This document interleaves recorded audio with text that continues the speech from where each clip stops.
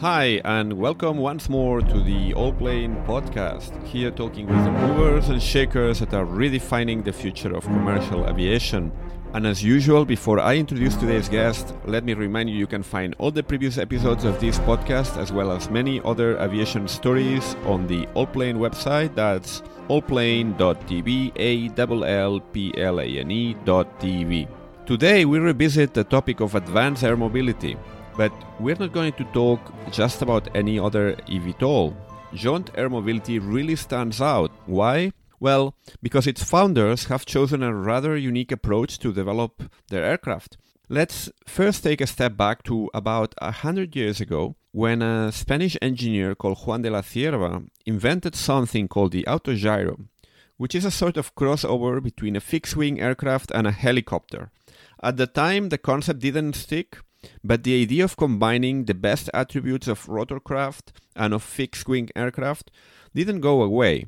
Could actually this hybrid approach be the best way to overcome some of the most pressing challenges that eVTOLs face concerning safety and energy efficiency? Jaunt's founders certainly see it this way and are getting ready to prove it. Jaunt is working on an eVTOL concept that uses both a rotor to take off and land and a wing with 4 electric motors that provide distributed propulsion during the cruise stages of the flight. Jaunt is also thinking about the support ecosystem and the infrastructure that will be necessary to roll out such an aircraft and to operate it efficiently. So it has teamed up with a broad range of partners, and there's even a plan in place to build a whole air mobility network in Quebec, a territory where Jaunt has a big part of its activities. So to talk about all of this in detail and answer my questions about many of the technical and business aspects of the Jaunt project, today we are joined by Simon Briceno, the Chief Commercial Officer at Jaunt Air Mobility.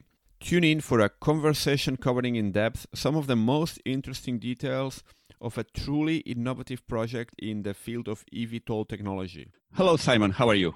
Excellent. Good to meet you, Miguel. Thank you very much for joining us today here on the podcast.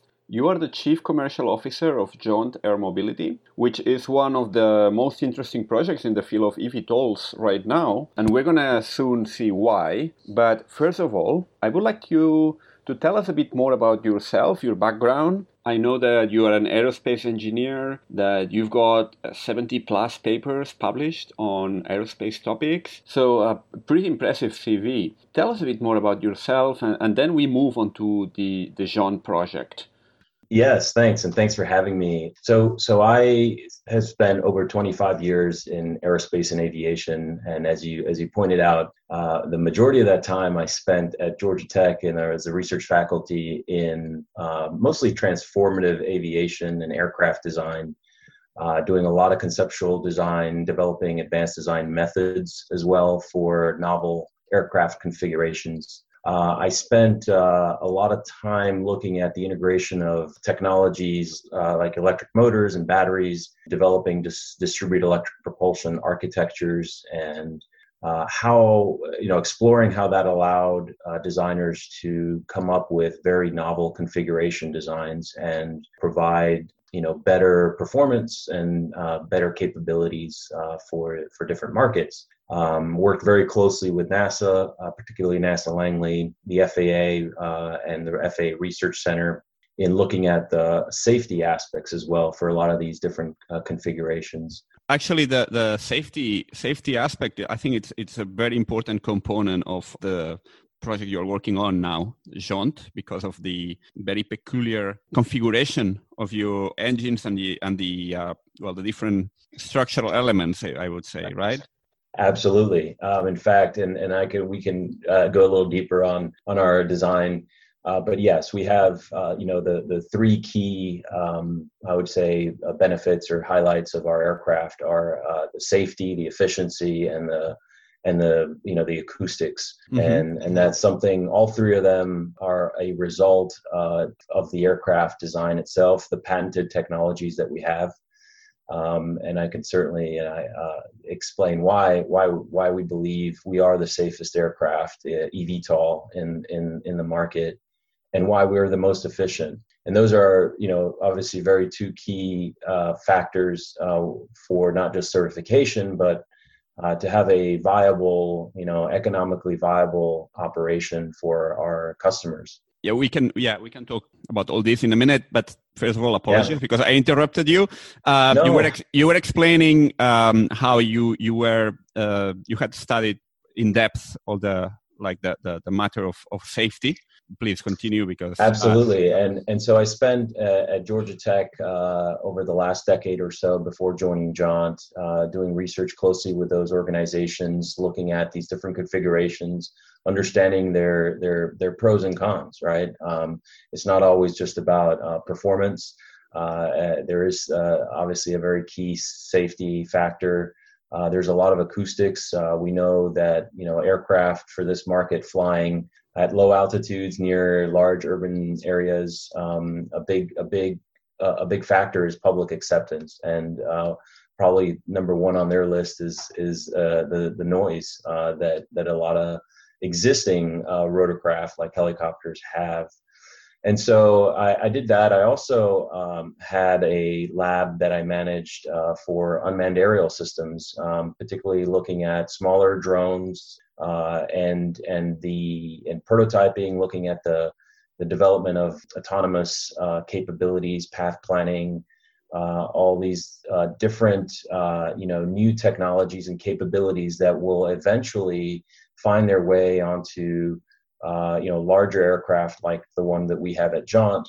We're currently, certifying a piloted aircraft, but eventually over time, as autonomy becomes more and more common, we will introduce, some of those capabilities into our aircraft. So that was the sort of the high level of the research that I did over the last decade or so at Georgia Tech. And then I joined Jaunt over 2 years ago. Jaunt is a relatively young company too. It's 3 years old. I was part of the working closely with the founders before I joined, and I did my sort of own internal analysis, and there are many factors why I decided to join Jaunt. But of course, the two that stood out to me was the team itself, and I can share, particularly our CEO and his experience, but the rest of the team as well, and their background and the knowledge that they brought, and the aircraft, the business model, the aircraft that we have, the technology and the approach that we're taking to commercialize our aircraft, not just to develop a platform for testing and experimentation, but truly to get to a quick commercial vehicle that we can field to our operators. And so those, there were other factors as well, but it was a pretty straightforward decision to come on board. And my role at Jaunt now is to focus on doing a business development, commercial strategy, managing all of our different customer relationships, and also looking at beyond the aircraft. When we are going to bring this aircraft into the market, there's a new ecosystem that will have to be addressed in terms of infrastructure, and particularly charging infrastructure. As I mentioned, the public acceptance, there's quite a bit of education and awareness that needs to be brought to the public. And so that's kind of the role that I play at Jaunt, and so that kind of an overview of my background. Excellent. I think it would be great if we could then move on to the aircraft, because the aircraft, I must say, I'm going to post some pictures on the show notes, but it's something truly unique in this eVTOL space.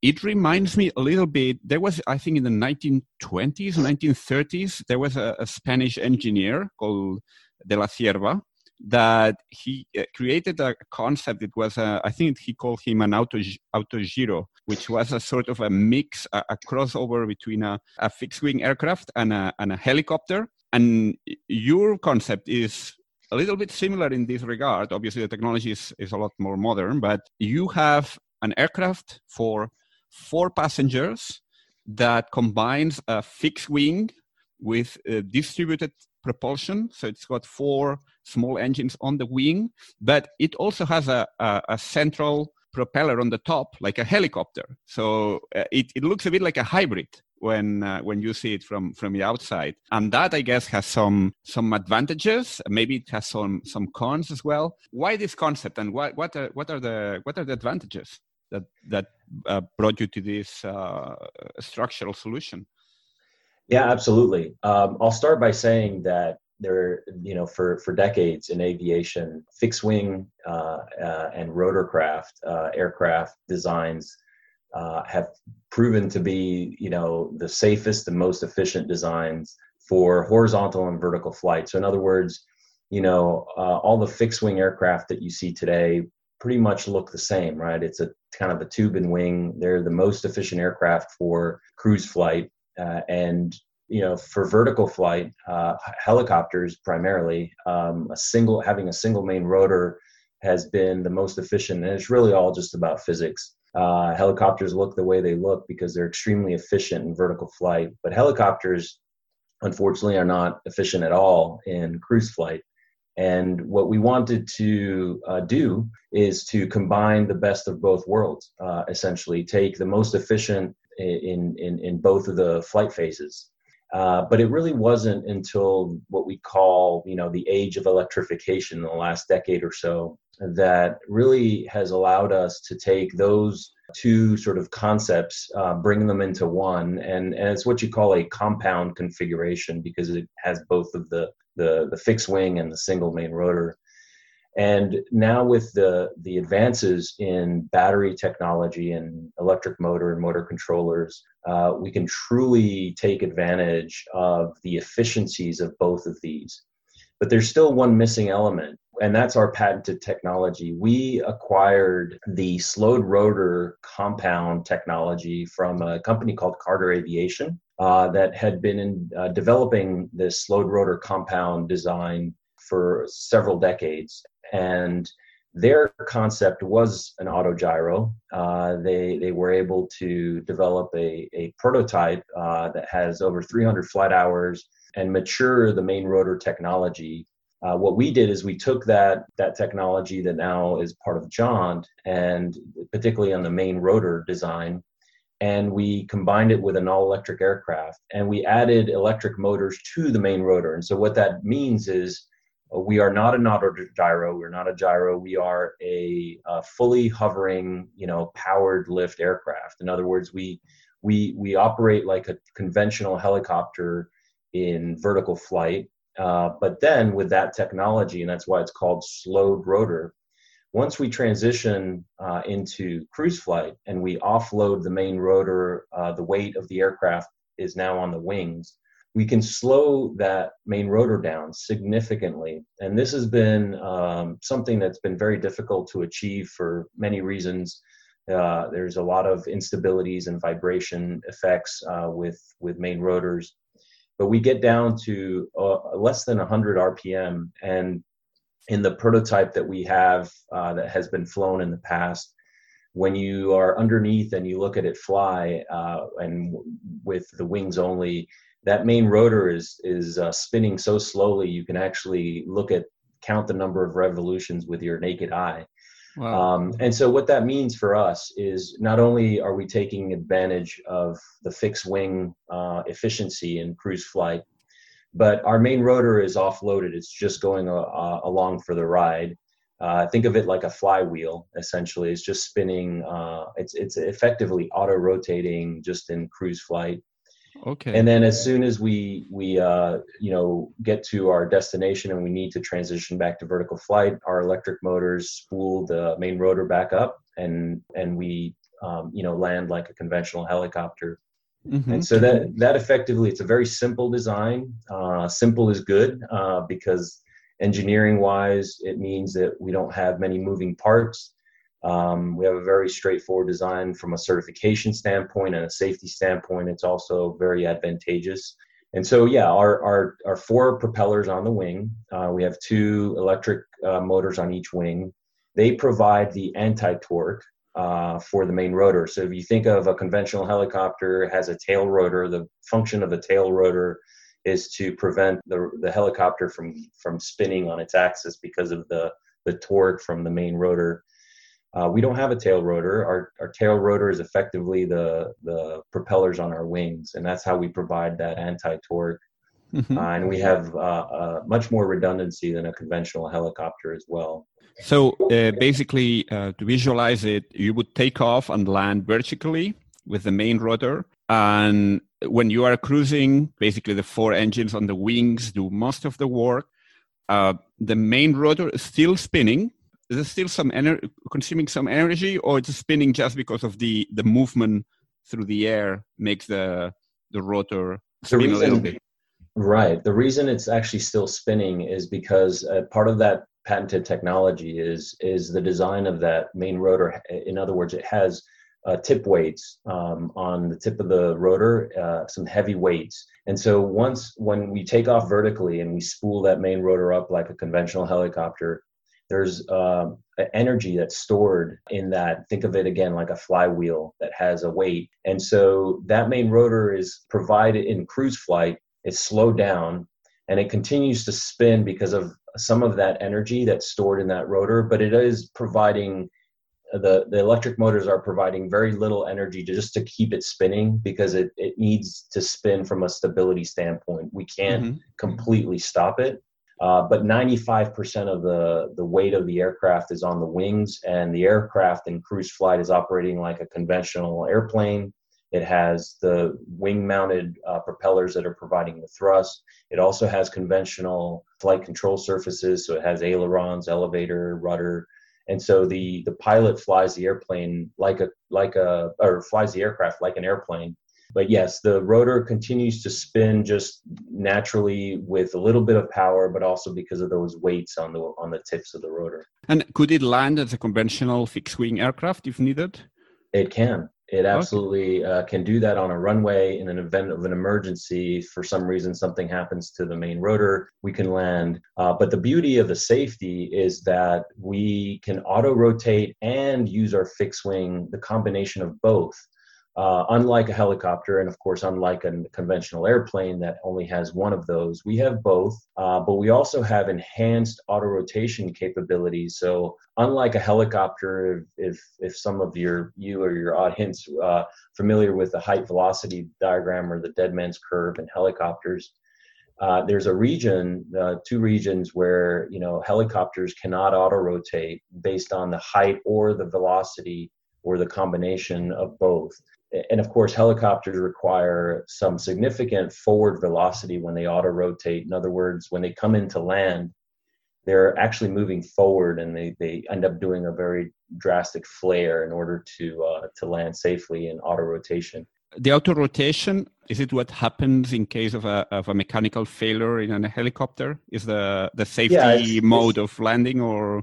That's correct. So in the event of a power failure, loss of an engine, for instance, on a helicopter, the helicopter won't just fall to the ground, right? It has the energy that's already in the main rotor, as well as the forward flight of that helicopter. The pilot can pitch down the helicopter and use the airflow coming up under the main rotor and change the pitch of the main rotor to actually provide slow down the helicopter, essentially. That's the auto rotation.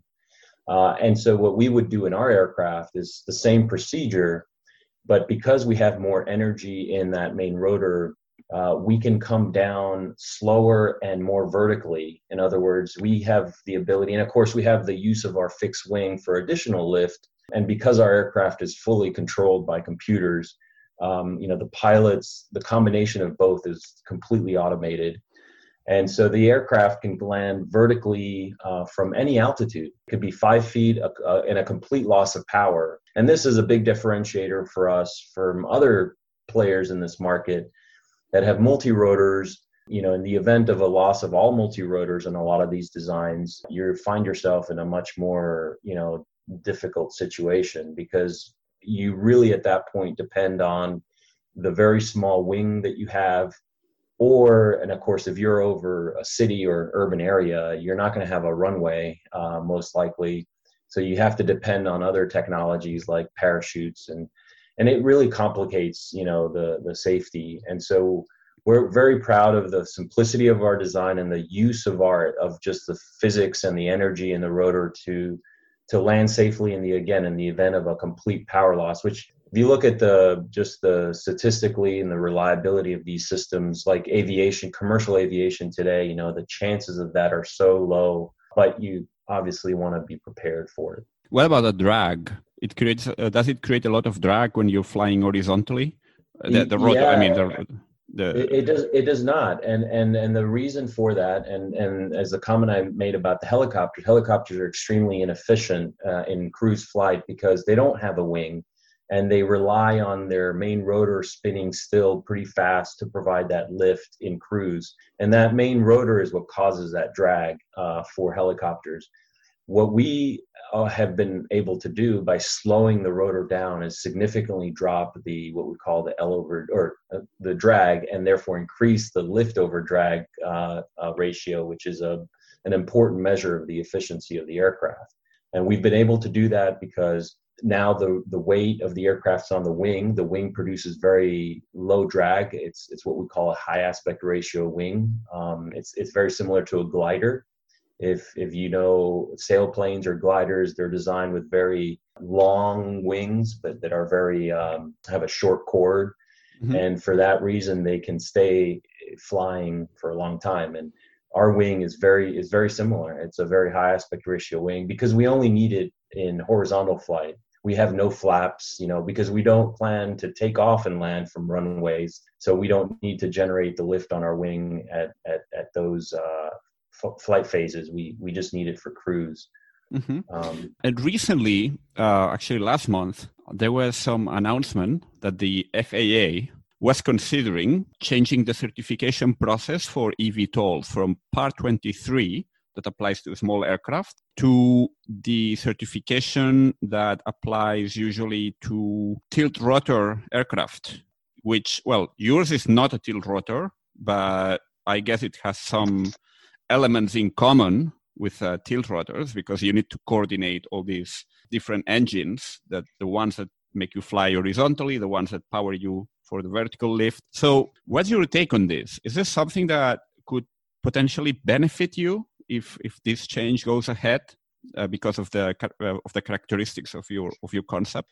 Yeah, so my understanding so far is that the change is proceeding from the FAA. But to answer your question, no, it does not affect us. And the reason for that is, again, another differentiator with us and some of the other applicants for certification that are pursuing Part 23. We are not pursuing Part 23, we are pursuing Part 29. And Part 29 is a transport category for rotorcraft. It's a type certification. And the reason we can do that is because our aircraft configuration is considered a rotorcraft by design. So a helicopter.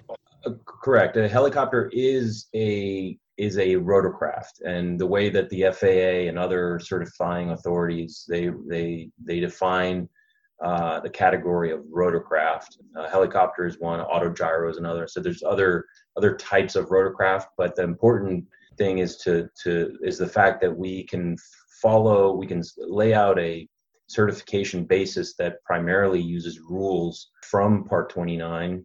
And then of course we have a fixed wing, so we're going to have some rules of the fixed wing category in Part 23. So the answer there is that we laid out from day one a certification path that was very clear, very straightforward, with rules that existing, with means of compliance that existed. We'll have some special conditions, of course. We have a battery on board, and but yes, we're very confident that our certification path is not going to be affected by this new announcement. You mentioned the battery. What type of battery are you planning to use? Because that's 100% electric, right? Battery powered. Yeah, that's correct. We are working with tier one suppliers, and our battery energy management supplier is BAE Systems. They have an amazing track record in developing electrified systems, and they are designing and our battery system, as well as the flight control computers, fly-by-wire system that we have on the aircraft. And we are all electric, and there's certainly a lot of benefits for that. But they're working very closely as well with Crane Aerospace, another tier supplier that is going to provide a lot of the electrical system to the aircraft. What about the materials? Because I think you are also, that's another area where I think you are using some innovative technology. That's, I think, thermoplastics, right, in the structure, which is a bit different from composites, from what I understand. It's a different type of plastic-like material, right? It absolutely is. And again, another difference for us. We truly believe that this technology is critical for the mass production of these aircraft. So thermoplastics, it's a plastic. It's not a thermoset like a composite that requires, as you know, composites have take a lot of labor to manufacture. And when you're thinking of mass producing, thousands of these aircraft a year, you have to rely on a technology that can be manufactured a lot quicker. And so thermoplastics itself can be hot press formed. It can be welded together through induction welding technologies. We're working with Carbon Aerospace to provide a lot of that technology and capability. And that's going to allow us to develop our primary airframe structure in thermoplastics and allow us to essentially just bolt the aircraft together at certain places without having to go through any rivets, any kind of manual labor to assemble the aircraft, which is extremely time consuming, certainly doesn't help to sort of optimize the production. Why are these thermoplastics not more widely used instead of composites in the industry? Yeah, I mean, in general.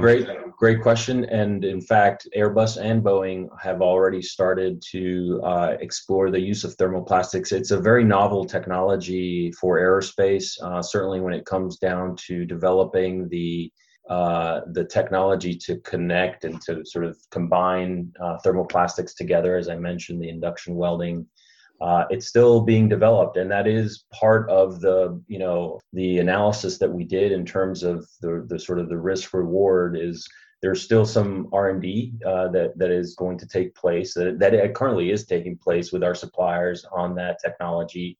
The maturity, though, is increasing pretty rapidly, and we will see all of aerospace, manufacturers, OEMs use thermoplastics going forward. We don't know when, but it's a much more versatile product than composites for the reasons I mentioned. Things like maintenance as well. When you get a puncture in a composite, it takes a long time to repair.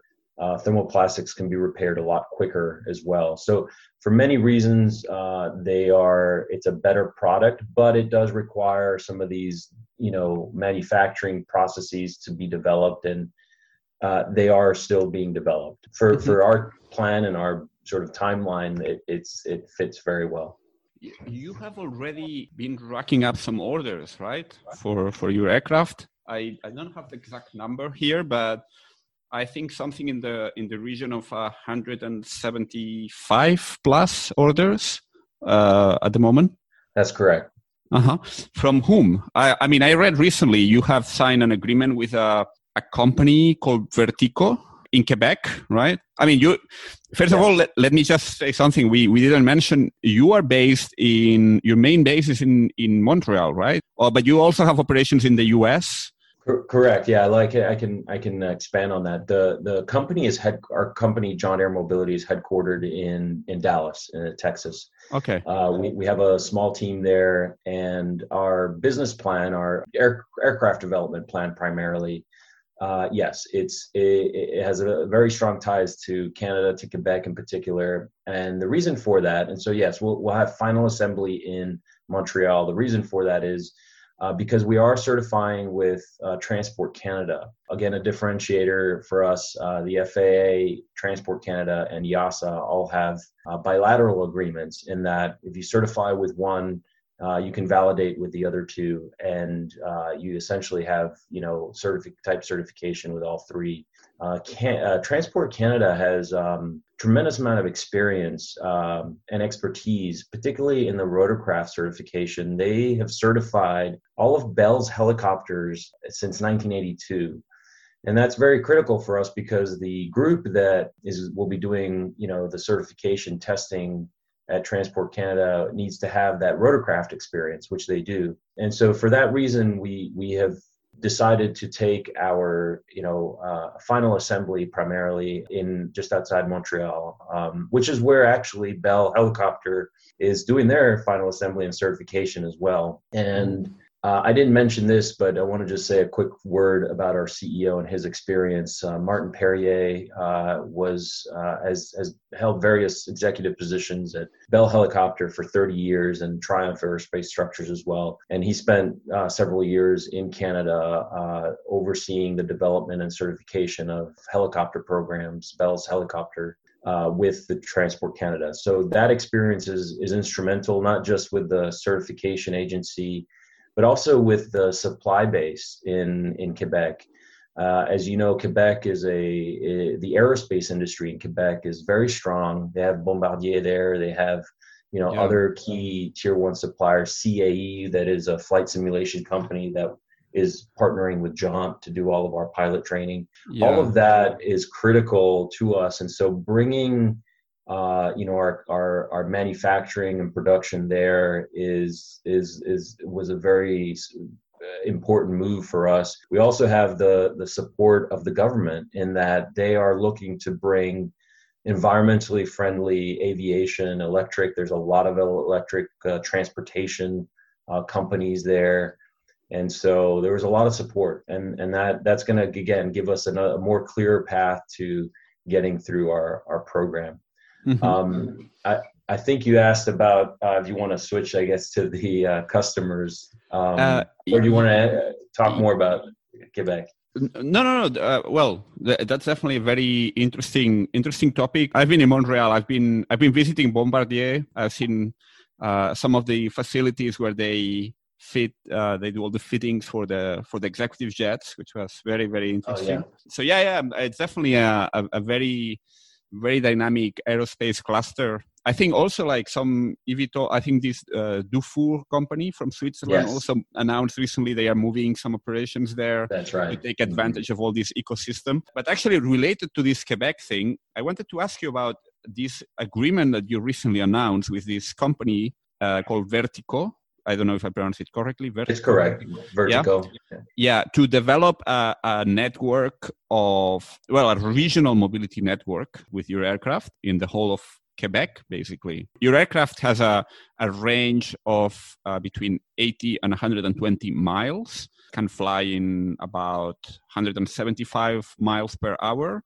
So I think the idea is actually to connect many rural communities to larger urban centers, right? Because it's an area with large distances, a very sparsely populated area. So I guess that's where you come into play. What's this agreement about, and how you plan to get involved in this? Are you going to operate this aircraft yourself, or is it going to be Vertico that is going to operate them? How does it work?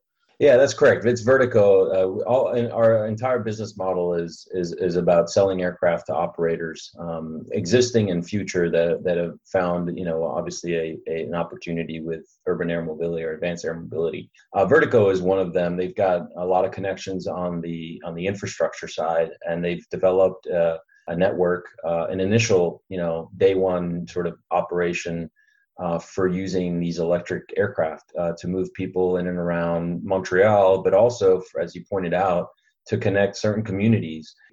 Canada and Quebec, it's a lot of land, a lot of traveling on the ground, and there's an opportunity to sort of save time with these type of aircraft.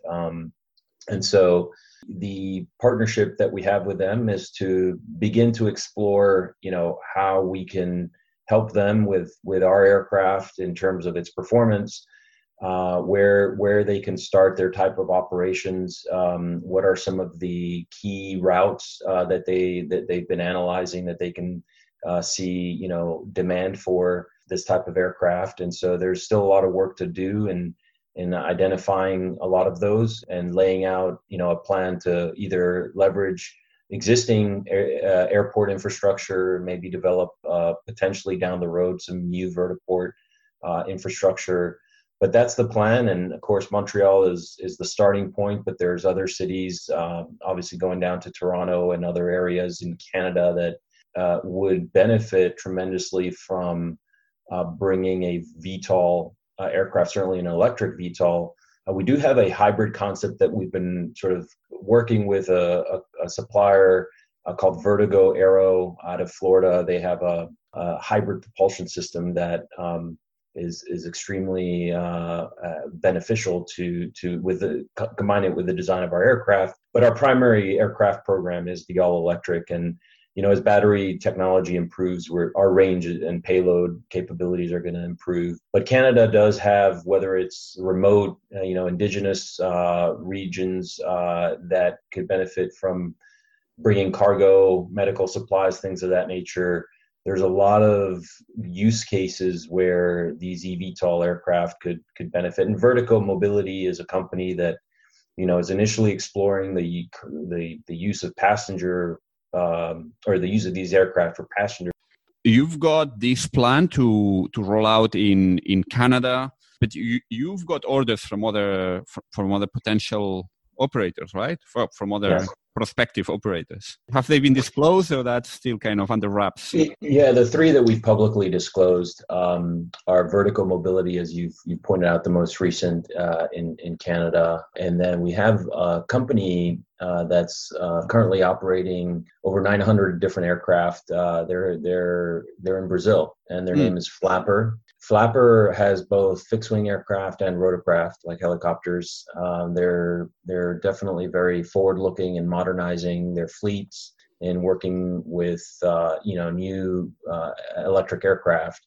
And so we did sign a letter of intent with them to bring our type of aircraft to not just Brazil but Latin American cities that could definitely benefit from moving people quicker and more efficiently through in and around the urban areas. Interesting that actually Latin America is one of the largest markets for rotorcraft at the moment. It's one of the, I think Sao Paulo has the largest fleet of helicopters anywhere else in the world.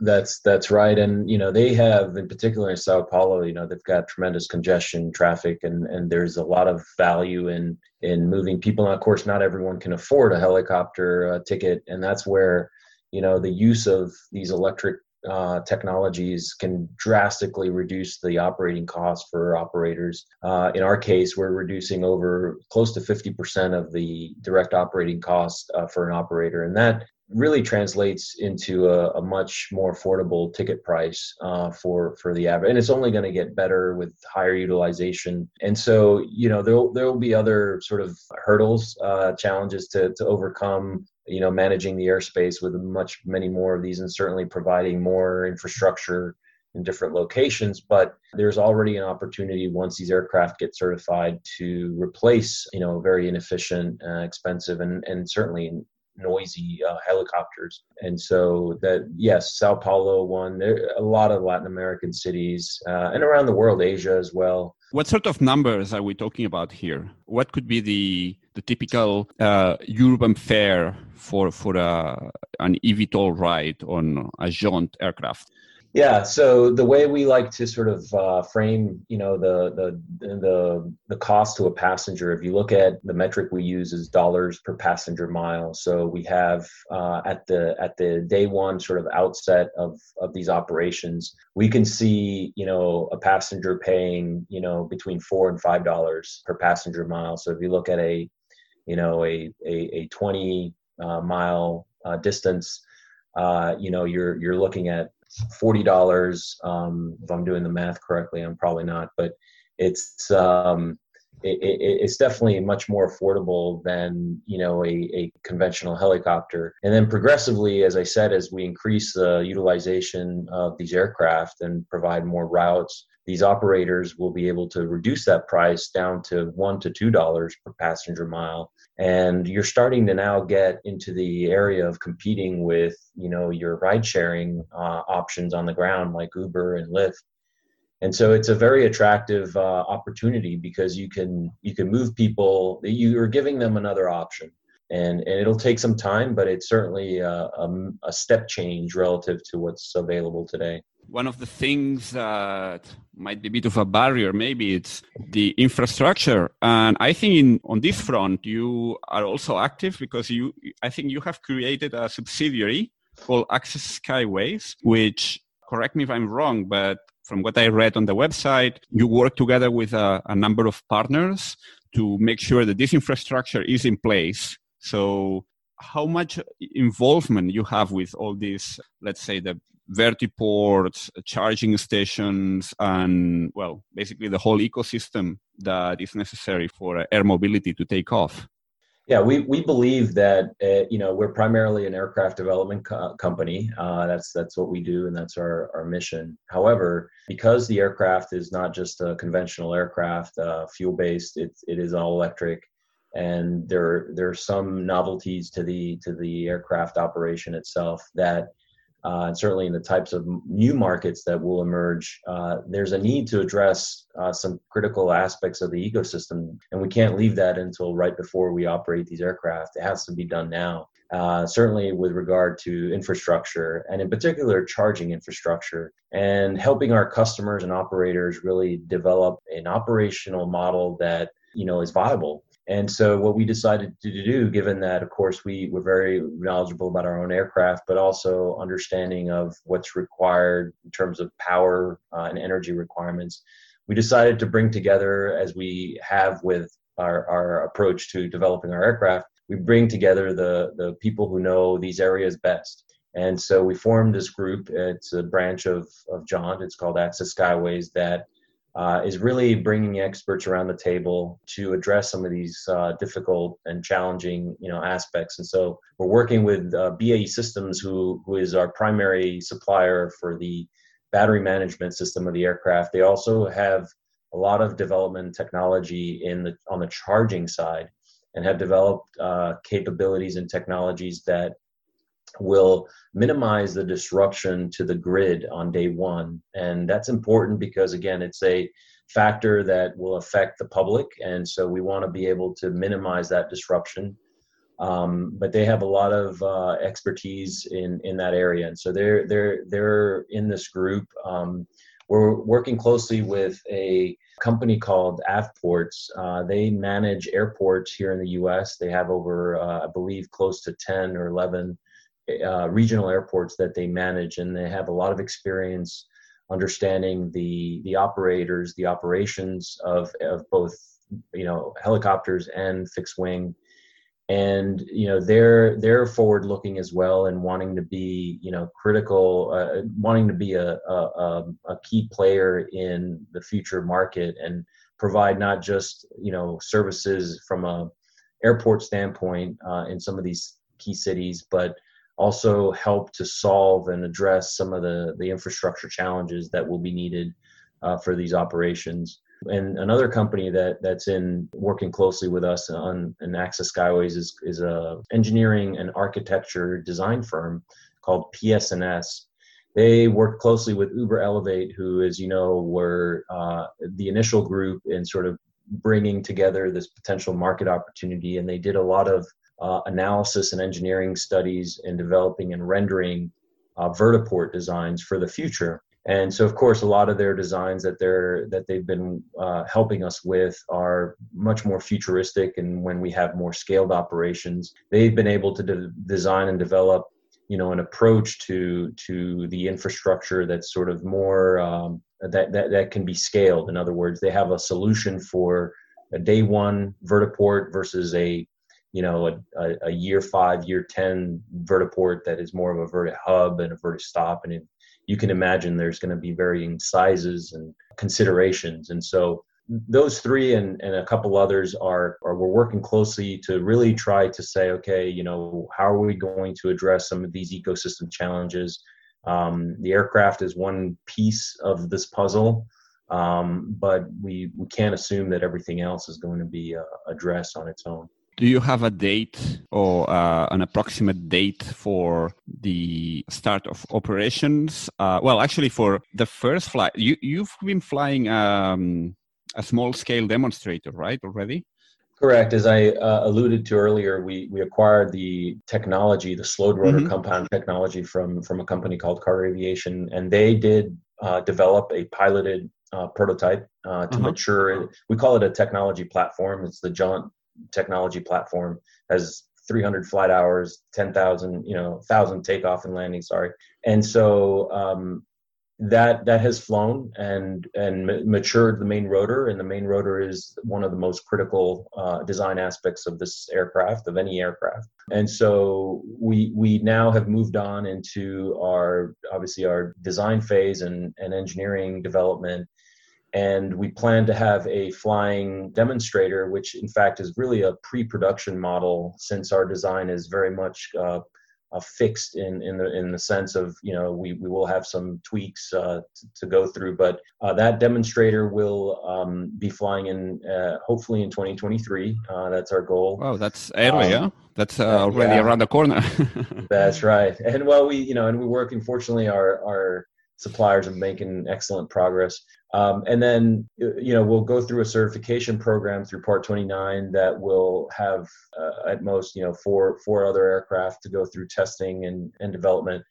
And we plan to have type certified aircraft by 2026. And at that point, prior to that, of course, we have negotiated agreements with our customers and plan to have them soon thereafter operate their aircraft. 2026 would be, in theory, if everything goes according to plan, it should be ready for commercial operations. Correct. Entry into service. At that point, the aircraft has been certified, airworthiness certification, and our customers, of course, have their operational certification, and so they can put the aircraft into service. And in the meantime, where can people find out more about Jaunt? You have the website, Jaunt Air Mobility, all in one word.com, I think. Any other channels, resources you can recommend? I would say, we obviously are very active on social media, particularly on LinkedIn. Please follow us, follow our company there. We regularly put, articles about our partnerships. We're going through a pretty exciting phase right now in the process of raising capital. I want to mention, of course, that we are now an aero company, in that we merged earlier this year with 5 other aerospace and defense companies to form a group called Aero. And we are looking forward to sharing a lot more of that. It's as much as I can say now, but we're very excited about our future and the synergies we have with some of these companies, which will help us as well in our program. But so really hope your audience can definitely take a look at our company and more and what we have to offer. Definitely. Does this group have its own website? It does. It's currently under development in that there is a website. It's called theaerogroup.com, and by Aero, it's spelled AIRO, and it's theaerogroup.com. We are a wholly owned subsidiary of that group. The website is going to be changing, but there is an overview of the companies and the target markets that we're doing with that group. But of course, that doesn't impact our plans with Jaunt. Everything I shared with you stays the same. It gives us actually more opportunities. Excellent. I'm going to be adding this to the show notes then. Well, Simon, thank you so much for your time today and for this very interesting chat. Wishing you all the best with this project. And definitely everyone listening, just go check it out. It's a very unique concept, and it would be interesting to see it flying soon, because 2026 is not that far into the future, actually. That's right. Yeah. No, thank you. It was a great pleasure talking with you, Michael. And very excited about this new world of mobility and air mobility. I hope, yeah, your viewers and listeners rather can get a chance to learn more about it. Thank you very much, Simon. Bye. Thank you. Bye-bye. Before you go, and if you like this podcast, a quick reminder that it would be absolutely great if you could please give it a rating on Apple, Spotify, or whichever platform you're using, or recommend it to a friend or whomever might be interested. Thank you very much, and see you soon.